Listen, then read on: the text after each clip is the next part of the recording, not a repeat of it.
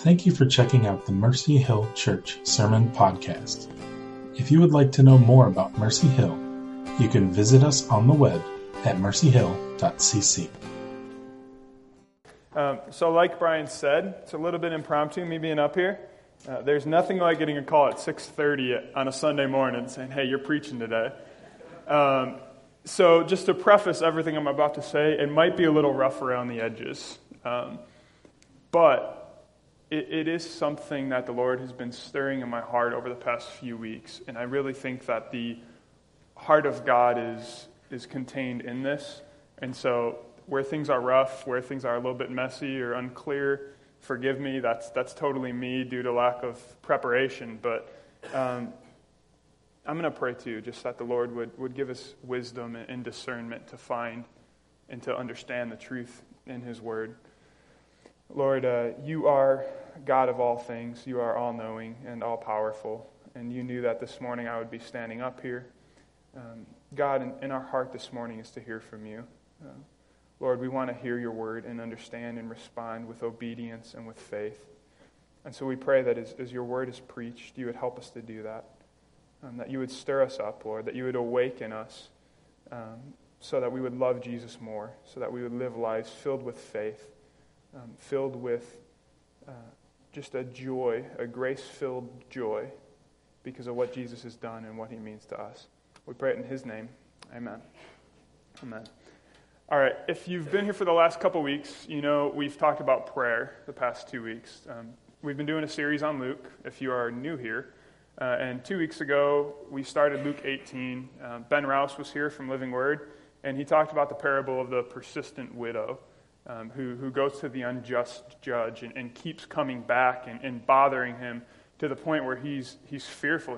This woman will not leave me alone. And so this unjust judge grants her request and gives her justice, with the main point of that being that we are to pray and not lose heart.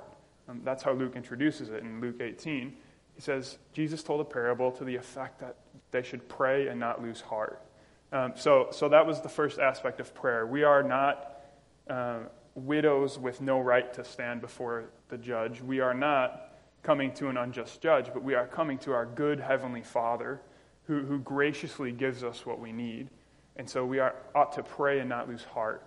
That was 2 weeks ago. And then this past week, Johnny talked about the Pharisee and the tax collector as Jesus tells that story in the next section of Luke 18. If you remember, the Pharisee stands up there all proud, says, thank you, Lord, that I'm not like this person or this person, especially not like the tax collector. And at the time, everyone would have agreed. Pharisee is the man. Spiritually, he's got it going on. He's living for the Lord. Then this tax collector comes in and doesn't even lift his eyes up to heaven, just says, Lord, have mercy on me, a sinner.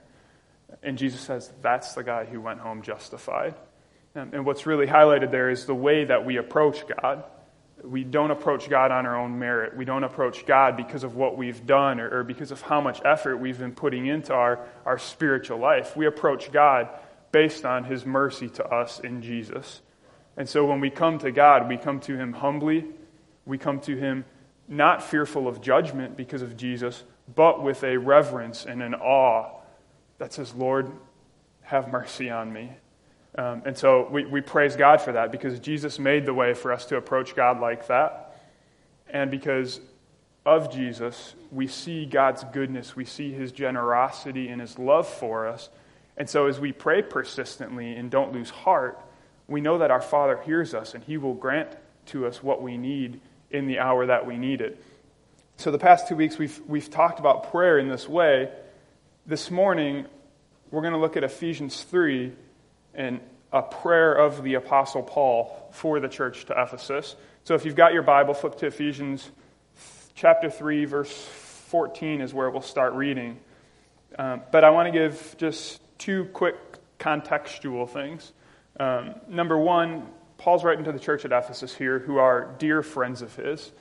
If you read in the book of Acts, Paul spent at least 2 years in Ephesus teaching, growing the church. And so he knew these guys well. There's a point towards the end of Acts where he has to say goodbye to them. And Luke writes down for us, he says, there was weeping on all parts. It was a heartfelt thing. There was an emotional connection. They were good friends. So Paul's writing here to his friends in the church at Ephesus. And in Ephesians 3:13, just before the section we're going to read, Paul's been talking about the grace given to him. He's been talking about the task God has set before him to be a minister of the gospel, to take the good news of Jesus to the Gentiles. But he talks about how he's suffering as well. And in verse 13 he says, I ask you not to lose heart over what I'm suffering for you, which is your glory. And so there's this real concern of Paul for the church in Ephesus saying, look, don't lose heart because I'm suffering. Stay strong. Keep the faith. Pursue God. Paul writes many times throughout all his letters talking about his sufferings, all the things he faced as an apostle, as a missionary, the torture, the beatings, the shipwrecks, and all these things. But Paul doesn't get downcast. Paul says, I can do all things through Christ who strengthens me. And so as we look at this prayer, he's telling the Ephesians what he's praying for them to encourage their faith so that they do not lose heart. And so here's what he says in Ephesians 3, verse 14. It says, For this reason I bow my knees before the Father, from whom every family in heaven and on earth is named, that according to the riches of his glory he may grant you to be strengthened with power through his Spirit in your inner being, so that Christ may dwell in your hearts through faith, that you, being rooted and grounded in love, may have strength to comprehend with all the saints what is the breadth and length and height and depth, and to know the love of Christ that surpasses knowledge, that you may be filled with all the fullness of God. Now to him who is able to do far more abundantly than all that we ask or think, according to the power at work within us, to him be glory in the church and in Christ Jesus throughout all generations, forever and ever. Amen.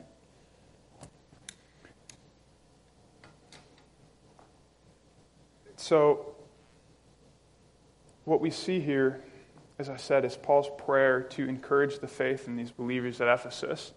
But there's just a few things this morning that I want to highlight in Paul's prayer, what exactly he's praying, and what I believe the Lord would say to us today as a church here in Munster, Indiana, to encourage our faith and to direct us in how we ought to live. And so I just want to pull out a couple things, a couple notes about this prayer. Paul starts it off and he says, this is why I'm praying. He says, for this reason I bow my knees before the Father, from whom every family in heaven and on earth is named. Why? What's the reason? Right here in verse 16, He says, that according to the riches of his glory, he may grant you to be strengthened with power. And so the first thing we see is Paul is approaching God on behalf of his friends in Ephesus. He says, I'm praying that the Lord, our Father, would grant you these things, would grant you power.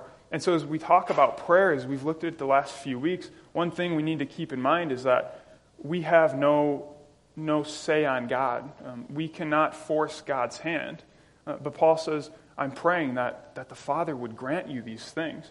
And because of Jesus, because of what we've seen the last couple weeks, we know that God's will towards us, God's heart for us is good. He is a loving Father. And so Paul can come to the Lord and he can say, Father, grant them these things. Give them these things so that their faith would be encouraged, so that they would stay strong in the faith, so that they would grow in Christ and be all the fullness of God. And so we recognize that as we approach this God. He is great and mighty, but he is gracious and merciful towards us. And so as we pray, he cares about the desires of our hearts. He cares about our stress. He cares about the different issues we each face, the sins that we're struggling against. So we approach this God who is gracious. He has pursued us. He loves us. And so that must be forefront in our minds as we're praying. One other thing to note about this prayer is that Paul is not praying for a specific individual, but he's praying for the church. It's a corporate prayer for the church. And I think that's just important to highlight, because in our culture, we tend to be pretty individualistic. We tend to come to Scripture and say, what's this saying to me? What would God say to me this morning in my devotions, or how would God encourage me? But here we have Paul writing to the church at large, to all of the believers in Ephesus. And so this morning, as we look at this, we're not primarily coming to it saying, what does God want to say to me as an individual? We're coming to it saying, Lord, what would you say to us as a church, as your body, your people together? What would you say to us? So bear that in mind as we look at the rest of this. But here's Paul, the rest of Paul's prayer. Paul says this. He says that he may grant you to be strengthened with power through his Spirit in your inner being, so that Christ may dwell in your hearts through faith. Paul is praying here for this dwelling, this continual, tangible presence of Christ in the midst of the church. That word dwell, and the definition of the original Greek word, that's the definition. Constant, permanent, sensibly, that means a tangible, something real. And that sort of abiding, that sort of dwelling. And so as Paul prays for the church, he's saying, Lord, give them of your Spirit, strengthen their inner being, so that Christ, through faith, would dwell. Because where the Spirit of the Lord is, that's where Christ is. The Holy Spirit comes to glorify Christ, to make much of Jesus. And so when Paul prays and says, Lord, fill them with your Spirit, give them power in their inner being, he's saying, where the Spirit's at, that's where Jesus is. And so as we are filled with the Spirit, Christ dwells in our hearts through faith. And then he goes on.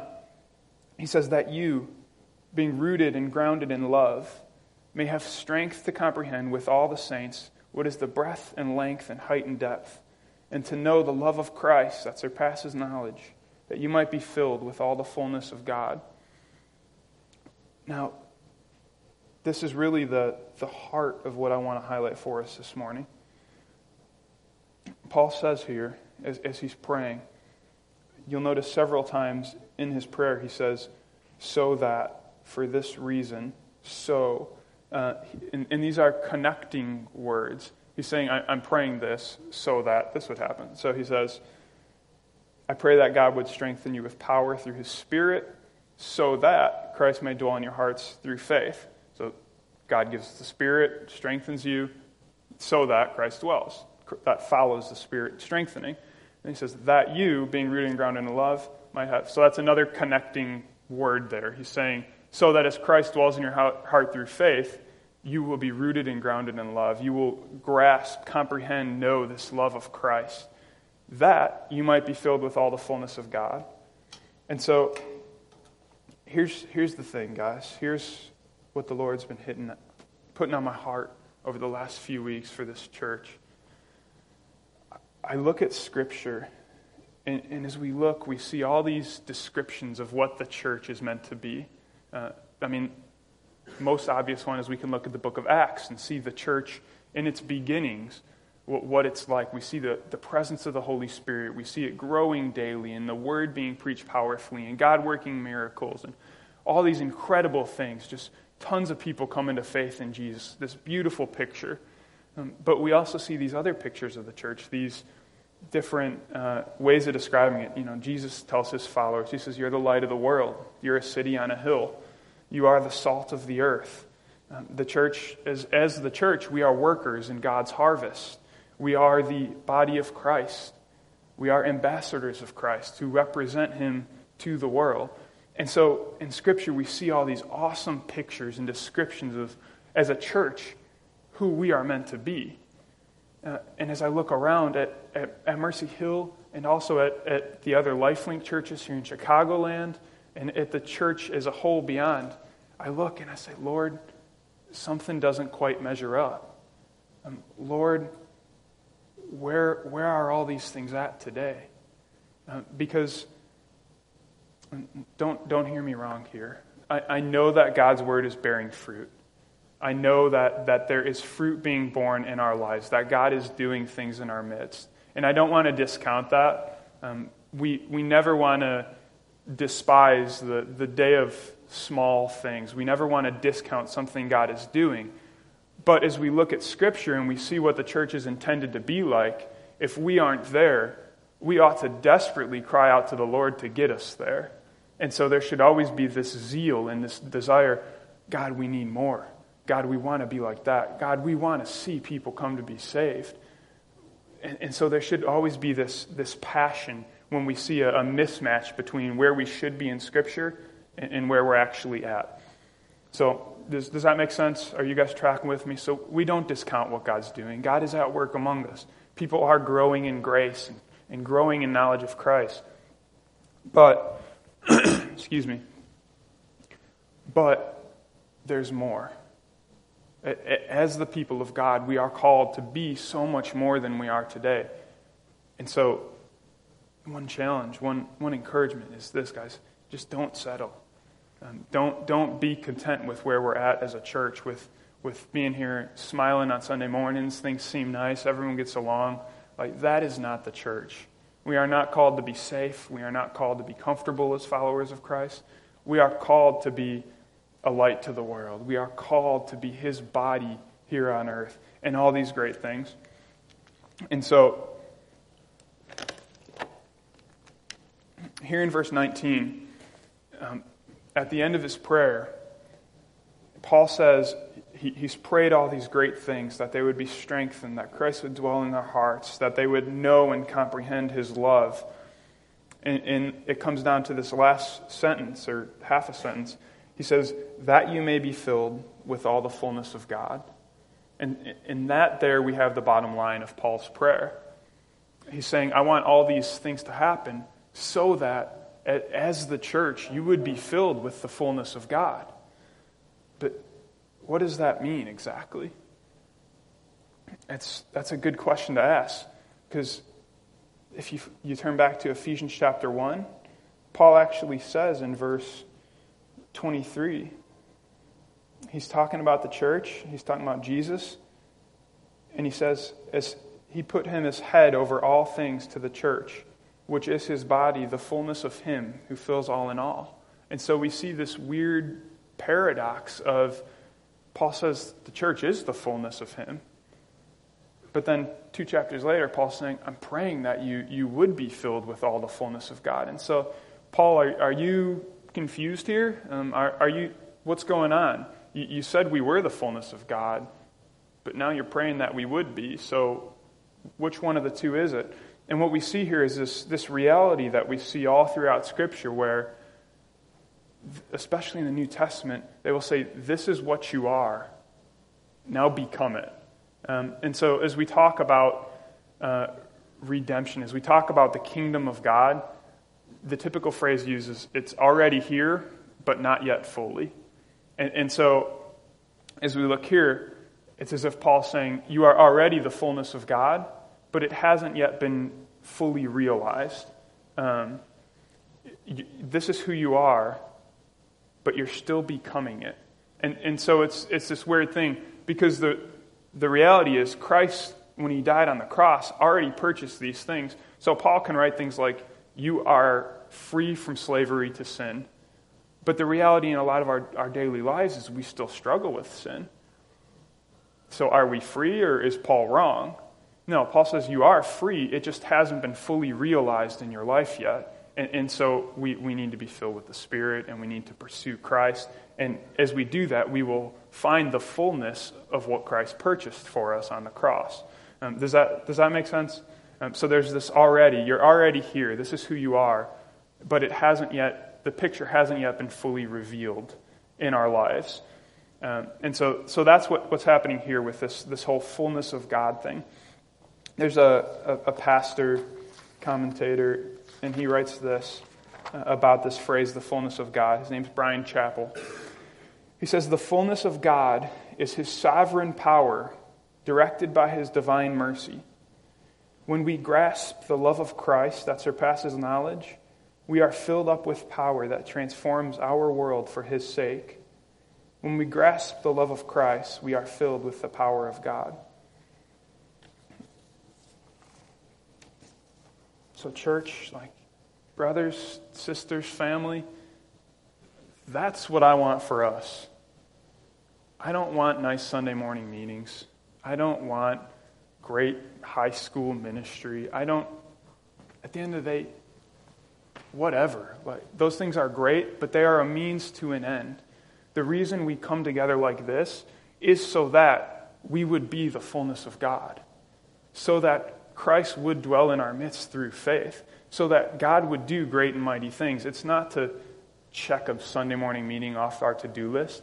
It's so that the presence of God would tangibly dwell with us, so that the Spirit would be at work in our hearts, so that we would become the reality of who we are. I got, a couple weeks ago, as I was praying for the church, I got this picture, and I'm no artist, and none of you guys will really be able to see it anyways, except a few in the front row, but it's really scribbled on too. But the picture was this. You know when you go to the beach, you go in the water, and it's shallow, and you're splashing around having fun, but if you keep walking out away from shore, eventually you hit the drop-off. You hit the point where it's like, whoa, it just got deep all of a sudden. And sometimes that's really far out, sometimes it's really close, whatever. But eventually you hit the drop-off. And so as I was praying for Mercy Hill as a local church, I got this real sense from the Lord of, as a church, we're on the edge of the drop-off. We are in the shallow still. God is doing things, but God wants to do so much more. So how do we see that happen? How do we become the fullness of God? How do we see the Holy Spirit move in power and change us? Here in Ephesians 3, it's prayer. Paul says, I'm praying these things. And so just this morning as we close, this is what a couple questions I want to ask us. Are we there as a church? Are we the fullness of God? Or does this resonate with you that there is so much more the Lord could do? There is so much more, so many areas where we need God to move. We need God to do things and shake things up and make us more like Christ. If we're not there, what does that mean? It means we need to be on our faces before Him. Just a couple of the songs we sang this morning, what's the one say? That I see a near revival stirring as we pray and seek. Is that right? We're on our knees. We all sang that this morning, but are we actually on our knees? Are we crying out for the Lord to move in our midst? Because if we're not, we've missed something. If we're not, we're selling God short. So, are we there yet? If not, we can't get there except by seeking God, crying out to God. We can't structure things. We can't program things to the point where we'll do enough so that we'll finally get there and God will have to bless us and move. All we can do is cry out to this God. But number two, do we have this desire for the knowledge of Christ, for the knowledge of His love, to know and experience the love of Christ? Is it there as a body? Because there's a couple different ways we see Christ's love expressed. We see it in His Word. As we look at God's Word and how all of it points to Jesus, we see this undercurrent everywhere of the love of Christ, the love of God for His people. Throughout the Old Testament with the Israelites, throughout the New Testament with the church, we see the love of Christ made manifest, particularly, most explicitly, in the cross.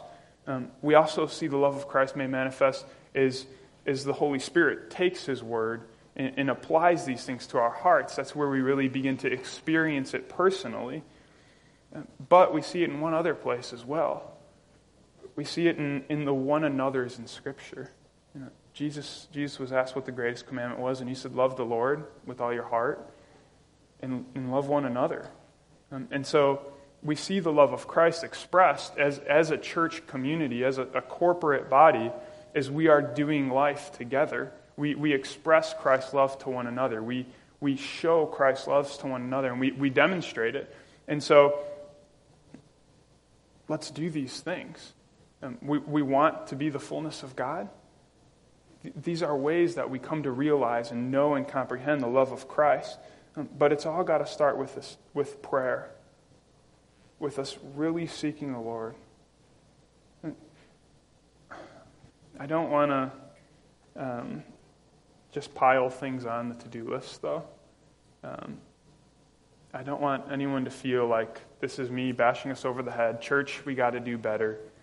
We're not good enough, because that's not the way things work. There's no grace in that. There's no good news in that. In Ephesians 2, just the chapter before, Paul says, he's talking about the Gentiles. He says, "Now in Christ Jesus, you who once were far off have been brought near by the blood of Christ." And in 1 Peter 3, Peter writes and he says, Christ through his death reconciled us to God. He's brought us back to God. And so guys, this is the gospel, that we were far off, but we've been brought near. And we were enemies, but we've been reconciled and made friends and sons and daughters of God. And so I'm not up here saying, do this and do that. I'm not trying to bash anyone over the head. I'm saying this is a good God who died to make us his children, who died so that we could come near to him. And so being able to draw near to him now is a privilege and a joy and a delight. He is good. He is satisfying to your soul, so much more satisfying than anything this world could offer. And so wherever you might be seeking satisfaction, if it's not in Jesus, you're not going to find it. Wherever you might think your worth or identity comes from, if it's not in Jesus, it will get shaken. Situations will come up that will shake it. If you're trusting in your job, jobs come and jobs go. That our identity and our worth can't be from there. If you're trusting in what you do here at church, in children's ministry or leading worship or things,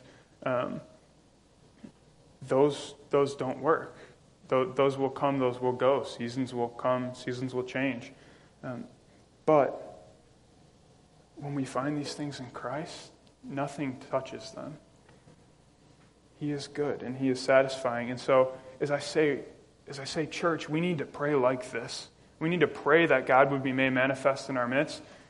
It's because this is the result of the gospel in our lives, is a love for Christ, the desire to see Christ made manifest, and Christ dwell with us here. This is the good news, that we aren't dead in our sins, we aren't weak, we aren't cut off from God, but we've been brought near. And so, I think just to wrap things up, we've got the last couple verses I read in Ephesians 3, verse 20, 21. This is called the doxology, which it's Paul bringing the glory back to God. It says, "Now to him who is able to do far more abundantly than all that we ask or think, according to the power at work within us, to him be glory in the church and in Christ Jesus throughout all generations, forever and ever. Amen." And so, as I just encourage us to take stock of where we are at as a church, as a body, where are we at, and what would we see God do? And then, after we answer those questions, to cry out to him to do it. Paul closes up this section to the Ephesians, and he says, "I'm praying these things to the God who is able to do far more abundantly than all that we ask or think." And so, church, as we pray, as we ask God to move, he is our Father who wants to bless that, who wants to answer that prayer. That is his will for us. And he's able to do so much more. You know, one guy talking about this verse, he said, that means that everything I could think of that I would have God do, I can pray right now. And then if something else comes up later, God's able to do that too. And then if something else comes up, God's able to do that. And that's kind of funny. Like, it just goes on and on. You know, God's able to do that. Yeah, God can do that. Of course God can do that. But the reality is, that's true. God actually can do that. God actually is able to do far more abundantly than all that we ask or think. And so let's cry out to this God as a church. Let's cry out to him. I want to see God move.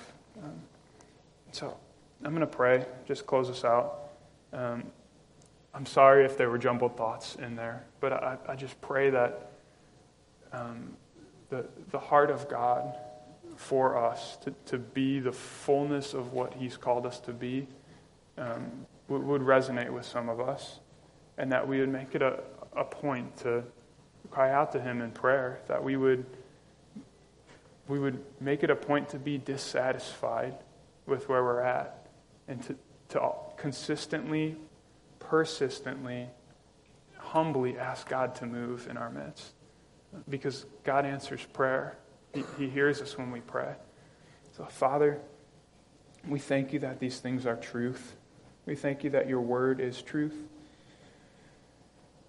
God, I pray that for each person here, you would begin to put things on their heart, things that you would have them do, things that as a church we ought to do, areas we should be growing in but we're not, places in our lives that things need to change. And Lord, I pray that as you highlight those areas, you would closely follow it up with the gospel of grace, that you have accomplished everything needed on the cross, that we don't have to work to get better, we don't have to work to be saved, but we are saved completely through Jesus. And Lord, I ask that you would manifest yourself in our midst, that you would pour out your Spirit on us and work and move, so that we would be the fullness of God, that we would be the fullness of who you've made us to be as your church. Lord, you are good and you are glorious, and we want to represent you well in this earth. We want to do what you would have us do and be who you would have us be, but we don't have the strength or the power to do that on our own. And so, God, we cry out to you to do that in our midst. We sing songs even this morning about submitting and surrendering to you, Lord. Make that a reality in our hearts, that we would give you a blank check as individuals, but as a corporate body, that whatever you want to do, we would submit to, we would surrender to. So we ask, Lord, that you would show us those things, that you would envision us for where you're taking us as a church, for what you would do in our midst, and that you would raise up faithful men and women who would pray and who would seek your face, who would give you no rest until you move. Thank you for loving us, Lord, and for bringing us back to you.